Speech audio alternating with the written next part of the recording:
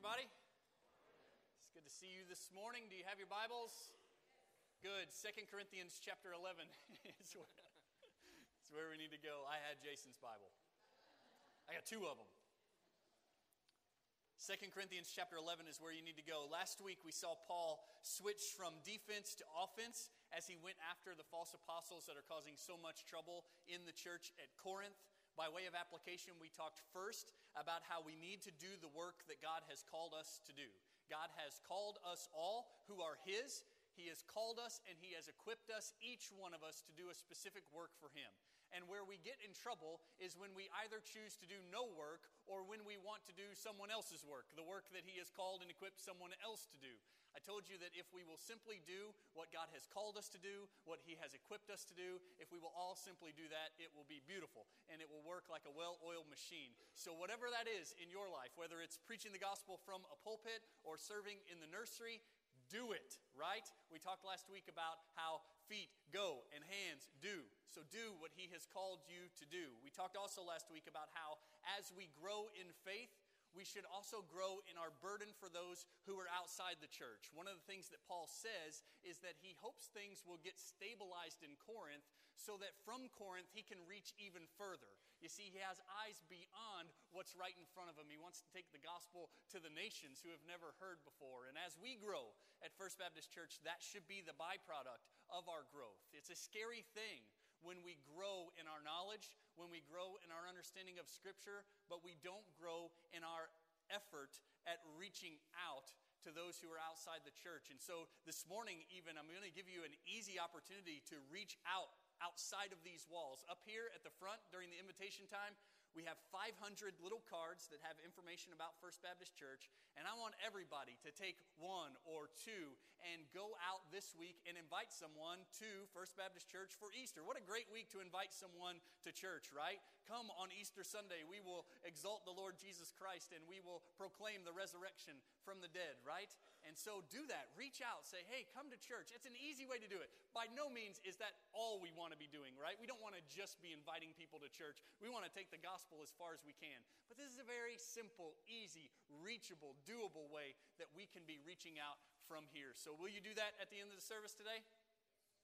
Excellent. Good. So we talked about how real growth in faith should produce in us a greater concern for those who are outside the church. And then finally, we talked about boasting in the Lord. Boasting in the Lord, not necessarily because of what He is doing through us, but because of what He has done in us. If you belong to Him, if you are His by grace through faith in Jesus Christ, He has adopted you into His family, right? He has raised your life out of the pit. You've been on a kick about that lately, right? He's raised us up from the pit and He set us on the rock. That is a beautiful picture, right? If we belong to Him, we have been raised from the dead. That's something to boast about. We haven't done any of that, have we? No, but He has done it for us, and so we will boast in Him. It's a story that we should tell to folks, right? We should tell other folks what He has done for us. We were dead, and now we are alive, and that's a story worth telling. So tell it this week for His glory. Brag on Him and boast in the Lord. This week, what you're going to see happen in chapter 11 is you're going to see Paul's great concern for the church at Corinth and his burden about the potential that the trouble that these false apostles are causing in Corinth, that it just has potential to send them off into a very dangerous place. And so Paul is going to lovingly step in to protect them. And you're going to see great weight in the text today. You're going to see a heaviness that lies over all of it and a seriousness over all of it. We are not just talking about some selfish men who want the spotlight on themselves. We're not just talking about some guys who may be a little bit shady in their character. We are talking about some guys who are preaching a different gospel, which is no gospel at all, right? We're talking about some guys who are preaching a different Christ, who is not the Christ. And they are talking about a different spirit, which is not the spirit of the Lord. And so Paul is going to be very serious about the things he's going to say to the church at Corinth today. And we want to hear it with that kind of seriousness. So chapter 11, verses 1 to 6 is what we'll look at today. 2 Corinthians chapter 11, verse 1 says, I wish that you would bear with me in a little foolishness, but indeed you are bearing with me. For I am jealous for you with a godly jealousy. For I betrothed you to one husband, so that to Christ I might present you as a pure virgin. But I'm afraid that as the serpent deceived Eve by his craftiness, your minds will be led astray from the simplicity and purity of devotion to Christ. For if one comes and preaches another Jesus whom we have not preached, or you receive a different gospel, a different spirit which you have not received, or a different gospel which you have not accepted, you bear this beautifully. For I consider myself not in the least inferior to the most eminent apostles. But even if I am unskilled in speech, yet I am not so in knowledge. In fact, in every way we have made this evident to you in all things. Let's pray together. God, thank you for your love for us and your jealousy for us. That you want the best for us. And we know that the best for us is you. There is nothing better. There's no one better than you and your grace and your love and your glory in our lives. And God, we are thankful today for men and women who love us and are jealous for us and want the best things for us. They want you for us. Thank you for moms and dads, Sunday school teachers, and pastors who don't want us to be led astray away from Christ to a different gospel, which is no gospel. God, thank you for those people who watch over us and protect us and teach us. God, we want to stand firm today, and we want to grow today in the gospel, in the Lord Jesus Christ, by the Spirit. We know that the deceiver is out there. The adversary is out there trying to steer us away, trying to lead us astray. God, we want to stand firm today on the truth of your word, on the truth of your gospel, and resist the schemes of the devil, and walk with you in faithfulness. God, we cannot do this alone. We recognize we can't do any of this alone. We cannot read and study and understand and apply by ourselves. We need you. So we invite you, come, invade us, teach us, grow us, change us for your glory, and your glory alone. In Christ's name we pray. Amen. Amen. I'm excited to preach to you today from this text. I think this is brilliant. I think it is captivating what we see in the words today. And there's a tendency when I'm so excited about a text like I am today that I kind of miss the point and getting it all out. Like it gets in my head and it gets in my heart and it just bubbles up and I kind of go crazy when I get up here. And I don't want to do that today. I want to be clear and I want you to see what I have seen, what the Lord has shown me in the text today. And I hope that you get it even just a little bit the way God has touched my life with this word today. So first thing we see in this text is in verses 1 and the first part of verse 2. He talks about a little foolishness and some divine jealousy. Foolishness and jealousy don't sound like words that would be fitting for a talk from an apostle to his church. Foolishness and jealousy sound like sinful words, don't they? In fact, a lot of times when Scripture talks about foolishness, it's condemning foolishness. A lot of times when it talks about jealousy, it is condemning jealousy. But Paul here talks about both of these things in a positive sense. When he talks about foolishness in verse 1, and he says, I wish that you would bear with me in a little foolishness, really what's going on here is that Paul is basically condemning the argument of the false apostles when they commend themselves. He's basically saying, these guys have puffed themselves up, they've commended themselves to you, they've written their own letters of recommendation to you, and for whatever reason, you bought it. For whatever reason, these guys, even though they don't have a character to back it up, even though they don't have the standing that Paul has, for whatever reason, they've gained a hearing in the church at Corinth. And so what Paul is going to have to do is engage in a little bit of the same kind of logic, the same kind of rhetoric that they have used, because desperate times call for desperate measures. And there's no doubt that Paul is uncomfortable in proceeding this way, so he says, would you bear with me in a little foolishness? You've borne with them in plenty of foolishness, bear with me in just a little bit of foolishness. Paul is very reluctant as he walks forward on this path. And what I want you to see is that even as he walks forward on the path that the false apostles have forced him to, He's going to remain humble. He's going to remain broken. He's going to remain realistic about who he is. It's interesting the way Paul engages this road that the false apostles have put him on. Secondly, he talks about jealousy. What I want you to see when Paul talks about jealousy in verse 2, he says, "For I am jealous for you with a godly jealousy." Paul is motivated in everything he says and everything he does with the church at Corinth by his desire for the best for them.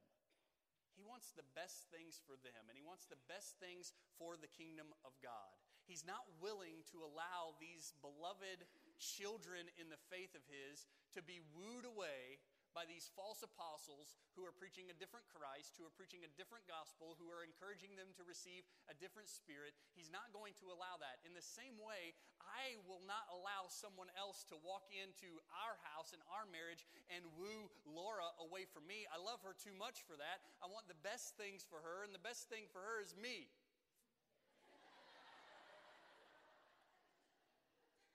So there's a jealousy there that's a good thing, right? I don't want someone else getting in the way and causing trouble, so I'm going to fight for her. And it's the same way with Paul. He is jealous for them because he wants the best thing for them. And the best thing for them is not him, it is Christ. And these guys have stepped in and are trying to lead them away from Christ, and so he's jealous for them. Just like God is jealous for them, right? God wants the best things for us, and the best thing for us is him. And so if anything else gets in the way and tries to woo us away, he's going to get jealous and step in and correct that. And that's the kind of way we need to understand the jealousy that Paul is talking about. Overall, in verses 1 and 2a, we need to see Paul's great concern for them. Paul's great love for them is what leads him down the track he's going to go. The next thing we see in verse 2b is a very interesting illustration that Paul is going to use from the Old Testament to describe this jealousy, to describe his relationship with the church at Corinth. This is huge. Look at verse 2. It says, "For I am jealous for you with a godly jealousy, for I betrothed you to one husband, so that to Christ I might present you as a pure virgin." To understand this, we have to understand a little bit of what was going on in Jewish betrothal custom, okay? Because it's so radically different. The way the Jewish people connected folks in marriage, radically different from the way we connect folks in marriage. The idea of betrothal or engagement in Jewish culture, way different from betrothal and engagement in American culture, okay? So we need to understand what's going on in the background of this in order to understand Paul's point. So let me fill you in, okay? The way Jewish betrothal would work is that a father would commit his daughter to a certain man. All right, now sometimes this happened as she was a teenager or a young adult. Sometimes it happened as she was a child. So the father commits the daughter to a certain man. You with me on this so far? And they become engaged or betrothed. And that commitment is a very serious commitment. This may be one of the biggest differences between us and them. Today, we give someone a ring and it's kind of temporary, it's kind of impermanent, it's not a huge commitment. But when someone in Jewish culture was betrothed to someone else, it was a high-level commitment. So high, in fact, that in order to dissolve that connection, there had to be an official divorce. Does that make sense? In order to break up an engagement, there had to be an official divorce. So sometimes after a father committed his daughter to a certain man, there was a great long period of time where they lived in that commitment, but there wasn't consummation of the marriage. You with me on this? So there was a long time where she was committed, but there wasn't consummation, and the father of the bride was responsible for her purity during that period of time. That's the key to this whole thing. That the father of the bride was responsible for his daughter's purity from the day she got betrothed to this man to the day she was married to this man and their relationship was consummated.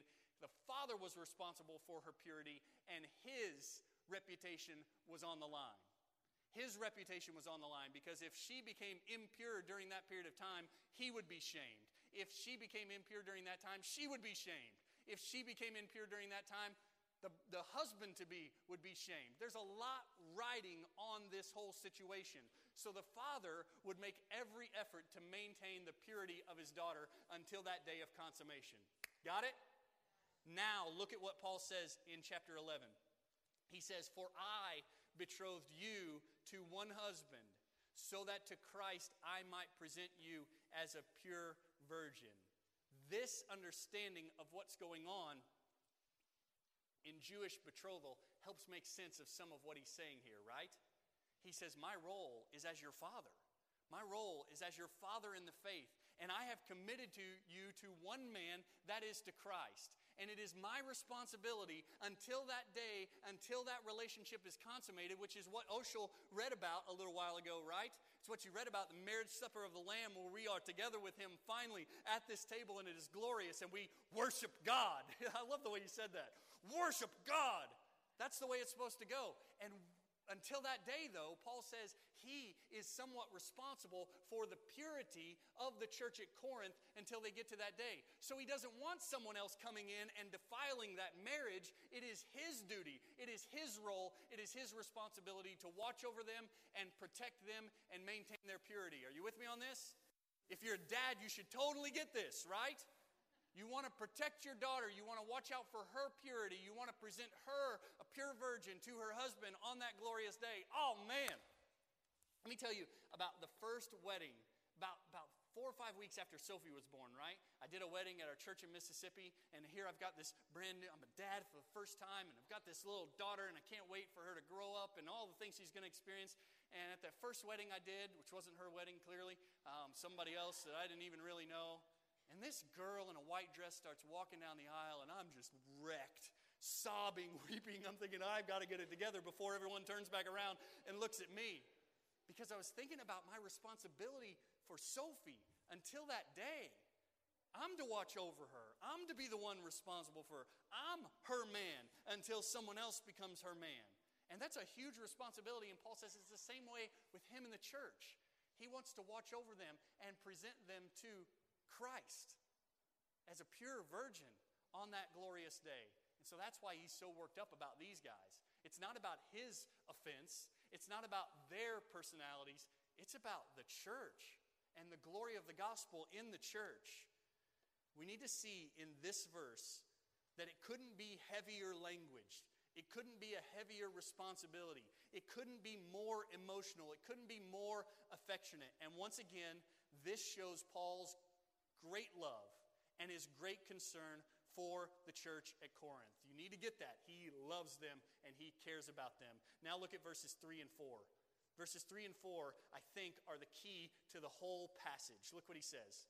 He says, "But I am afraid that as the serpent deceived Eve by his craftiness, your minds will be led astray from the simplicity and purity of devotion to Christ." If you take out the clause in the middle of that, the almost parenthetical thing about the serpent and Eve in the garden, this is basically what Paul says his concern is. He says, I'm afraid that your minds will be led astray from the simplicity and purity of devotion to Christ. He's afraid of this. He's afraid that this might happen. He's afraid that these people he loves so much, he's afraid that these people he's invested so much in, he's afraid that someone else is going to come in and lead them astray from their pure and sincere devotion to Christ. He's afraid of this, and so he's going to do everything he can to make sure that doesn't happen. You with me? Okay. This helps make sense of the language he uses earlier about foolishness. Bear with me in a little foolishness. It helps make sense of what he says about jealousy. It helps make sense of what he says about the pure virgin that he wants to present to Christ. Then, in the middle of this concern, he uses an image from the Old Testament to explain it. He says, "But I'm afraid that as the serpent deceived Eve by his craftiness, your minds will be led astray from the simplicity and purity of devotion to Christ." This image should communicate the gravity of this situation. That scene in the garden when mankind fell was the worst thing that's ever happened, right? Can you think of a story that's worse than that in Scripture? That has more devastating consequence than that in all the Scriptures? Paul likens what's going on at Corinth and the effort of these false teachers. He likens what's happening there to what happened back in the garden. I want you to see this is heavy, heavy stuff. And I also want you to see that the pattern that happened in the Garden of Eden is the same pattern that's happening in the church at Corinth. It's the same pattern that's happening in the church in America. It's the same pattern that's happening in our individual lives. Satan is predictable. He works the same way most of the time. What he did then, he is still doing now, and we need to be aware of it. The first thing that Satan does in the garden is he causes doubt. We're going to give you 3 D's to explain the scheme of Satan against you and against this church and against the church at Corinth. First, he causes doubt. Do you remember back to the garden? First few chapters of Genesis, you've read this a few times, right? Probably in January every year when you start down your road to read the Bible in a year, right? You've read this a lot. Satan says, did God really say not to eat from this tree? Right? He raises this little bit of doubt. In the church at Corinth, he says to them, is Paul really such a good guy? Can you really trust his preaching? After all, he suffers so much. He suffers so much and he doesn't take a paycheck from you. Can you really trust him? In the church in America, Satan says to us, can you really trust that preacher of yours? Or maybe worse yet, can you really trust that Bible that you've got in your lap? I mean, after all, it's a really old book, and it's been translated so many different times. Can you really trust it? One of the first things Satan does when he comes after us is he causes doubt, or he at least tries to bring doubt into our minds. Can you really trust God? Is he really trustworthy? Is he really as good as you think he is? Second thing he does is he brings denial, a flat-out denial of the truth of God. First, he causes us to doubt the truth of God. Secondly, he flatly denies the truth of God. In the Garden of Eden, he tells them, you will not die. Right? Eve says, yeah. He told us we could eat of anything in the garden except this one tree, and if we eat of it, we will surely die. You remember what he says? You won't die. You won't really die. He brings a flat-out denial of the truth of God. It's what Satan does. It's what he did in the garden. It's what he's doing in the church at Corinth. Those false apostles who are spokesmen of Satan, you're going to see that later, they are saying Paul is a hypocrite and Paul is a liar. You cannot trust him. This gospel that he's preaching is not true. And in America, the denial is you don't really need Jesus. Jesus isn't the only way. First, Satan brings doubt. Then he brings a denial. And the last thing he does is he brings a different truth. And let me explain it this way. A different truth is a lie. It's just another way to say a lie. There's only one truth, right? But truth doesn't start with a D. So we needed a D. Different truth. He tells Eve, you'll be like God. If you just eat this fruit, you'll be like God. And he just doesn't want you to be like him. He offers a substitute truth, which is really not a truth at all. In the church at Corinth, they say, follow me. Follow us, and you'll be just fine.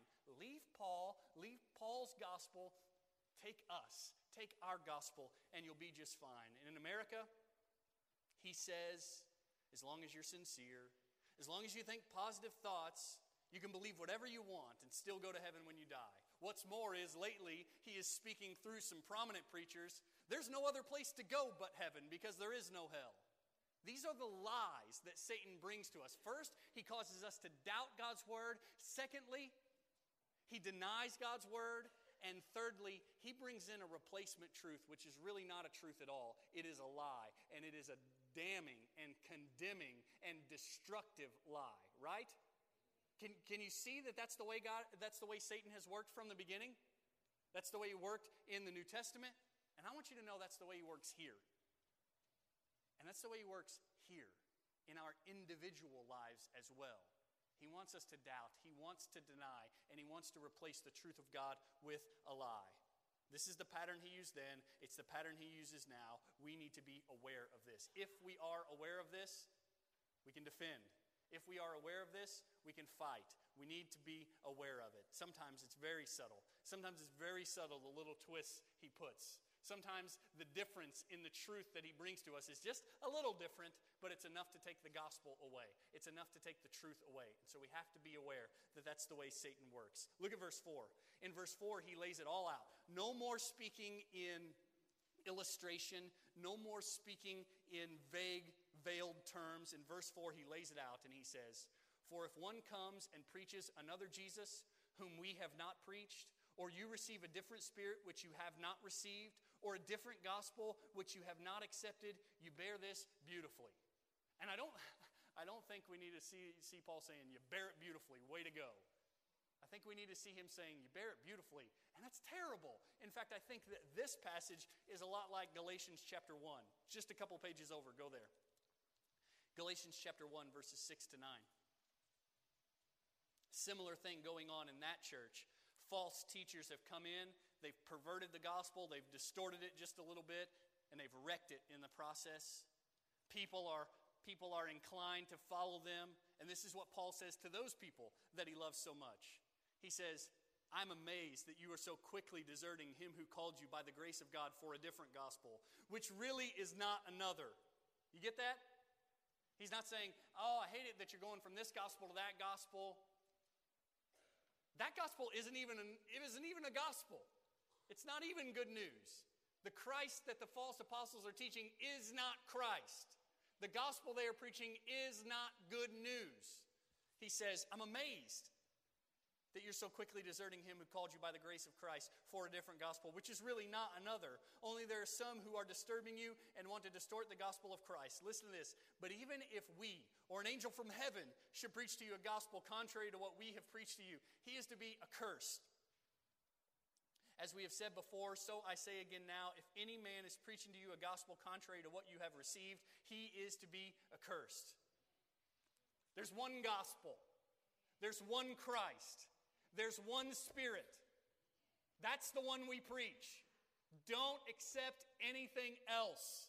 No matter how slick the preacher is, no matter how eloquent he may be, don't accept anything other than the gospel that you have heard from the beginning, the gospel that saved you, the gospel that changed you, the Christ who died for your sins and rose again.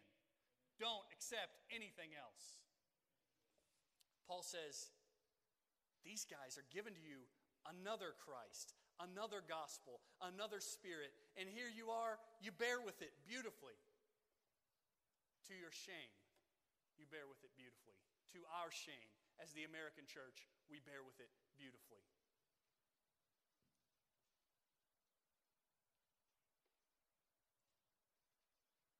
Paul is calling for them to change. Calling for them to deny these false teachers and follow him. Follow the real Jesus, the real Spirit, the real gospel. Look what he says in verses 5 and 6. There's some debate in these verses about what he means by eminent apostles, if he's referring to legitimate apostles like James and John and Peter, or if he's calling these false teachers by a name that they have adopted for themselves, super apostles. Some of your translations say super apostles. I think that's the better option here, that he's chastising them. He's making fun of them for the name that they call themselves. Look what he says in verse 5. He says, I consider myself not in the least inferior to the most eminent apostles. I consider myself not in the least inferior to your super apostles. But even if I am unskilled in speech, yet I am not so in knowledge. In fact, in every way, we have made this evident to you in all things. Paul is not inferior to these men.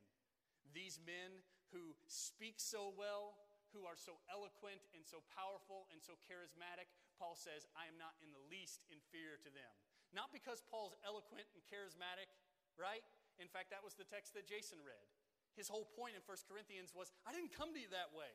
I didn't come to you with rhetoric. I didn't come to you with lofty speech. I didn't come to you with big ideas and human wisdom. I came to you with a simple message, right?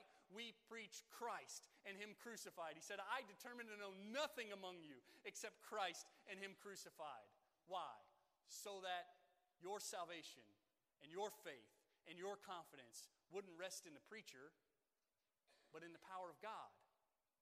That your confidence and your assurance wouldn't rest in a man, but in the Lord Jesus Christ, right? So Paul says, I'm not inferior to these guys. He says, I may be in speech. I may not be as slick as them. He says, but I know the gospel. Look what he says. He says, even if I am unskilled in speech, yet I am not so in knowledge. I wrote in my notes that I will take the simplest country preacher in overalls and a straw hat who really knows Jesus, who really walks with Jesus, who has really been changed by Jesus, over the slickest, smartest dude in a suit on the television who has no clue about the grace of God or the power of God or the Christ of the Gospels. I take that simple country preacher who says, all I know is I was lost and now I'm found. All I know is I was blind and now I see, and all I know is that Jesus did it. I take that guy over the guy that flies himself around in his private jet and maybe knows nothing about Jesus, right? Paul says also at the end of this is huge. At the end of it all, he says, and you'll really be able to tell those guys who really know Jesus. Track his logic here.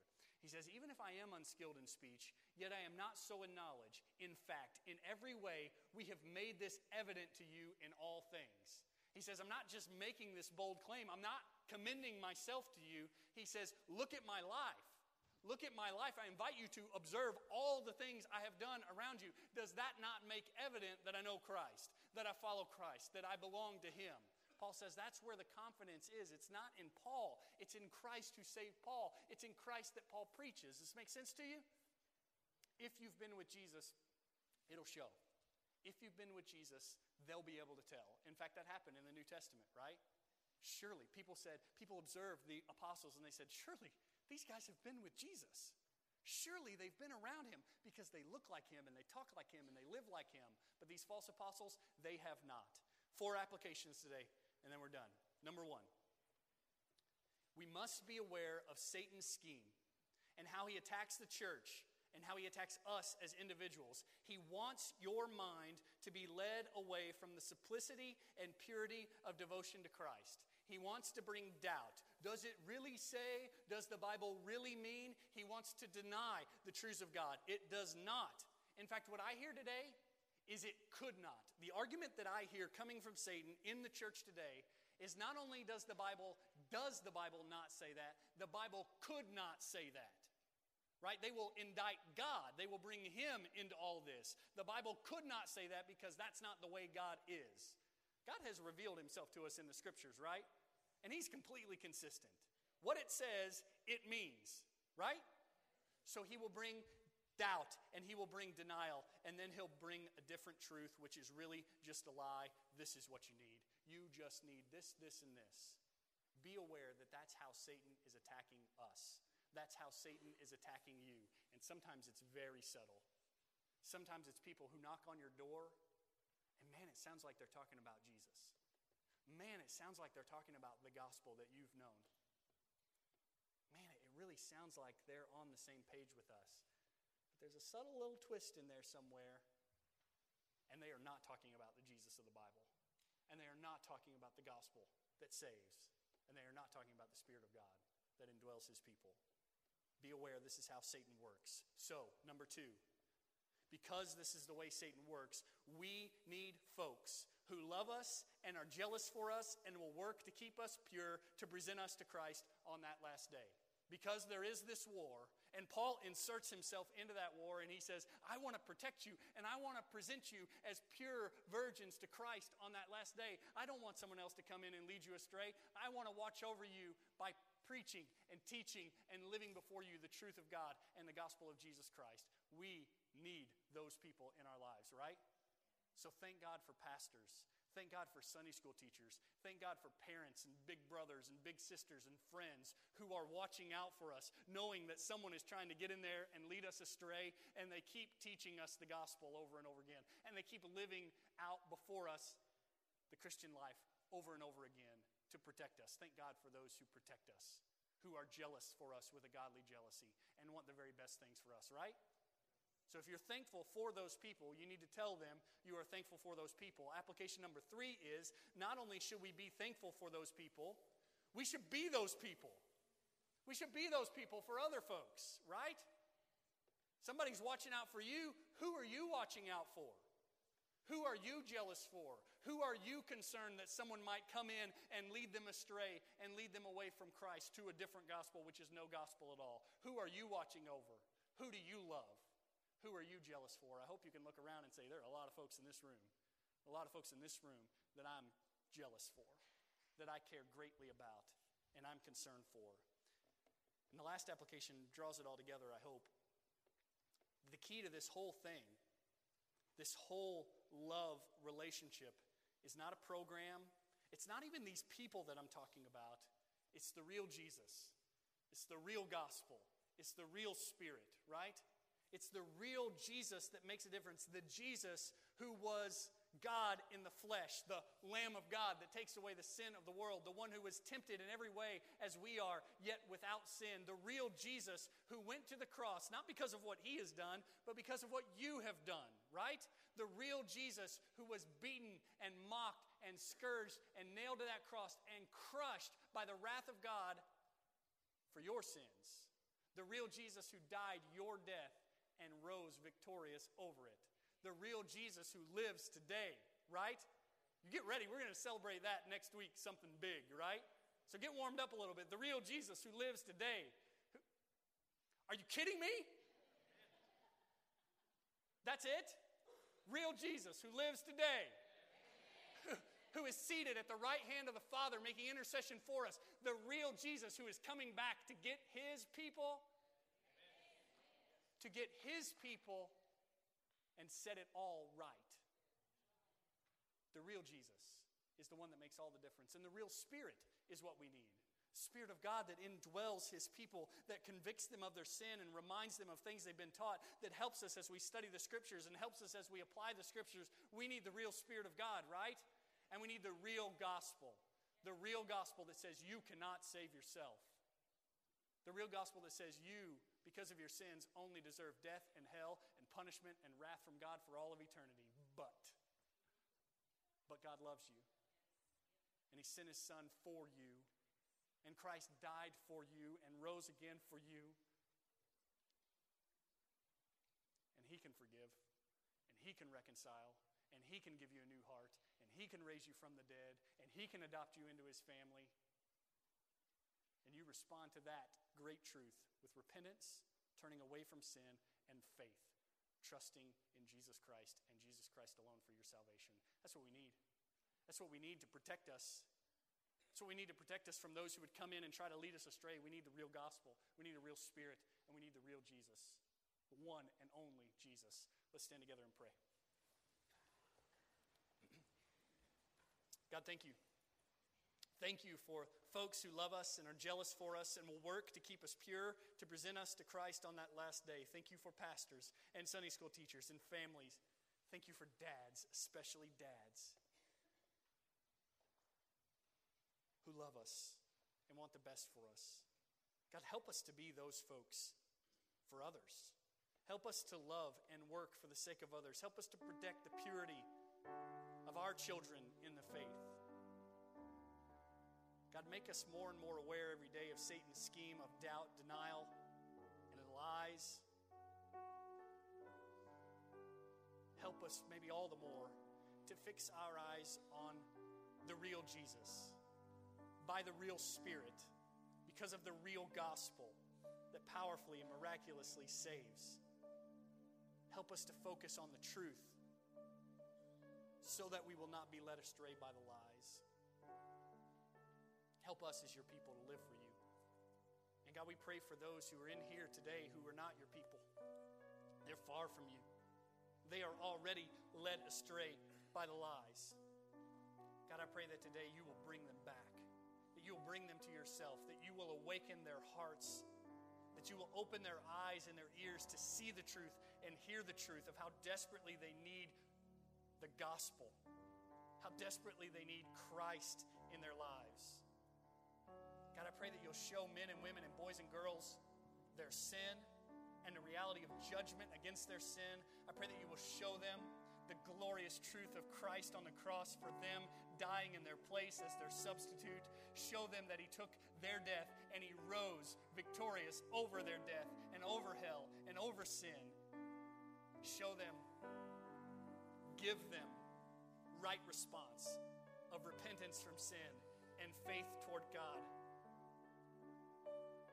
Give them a trust that is deep and profound, relying on Christ alone for their salvation. And God, we ask that you do this not for their sake, not for our sake, but for your own name, for your own glory, for your own renown, here and in all the earth. In Christ's name we pray.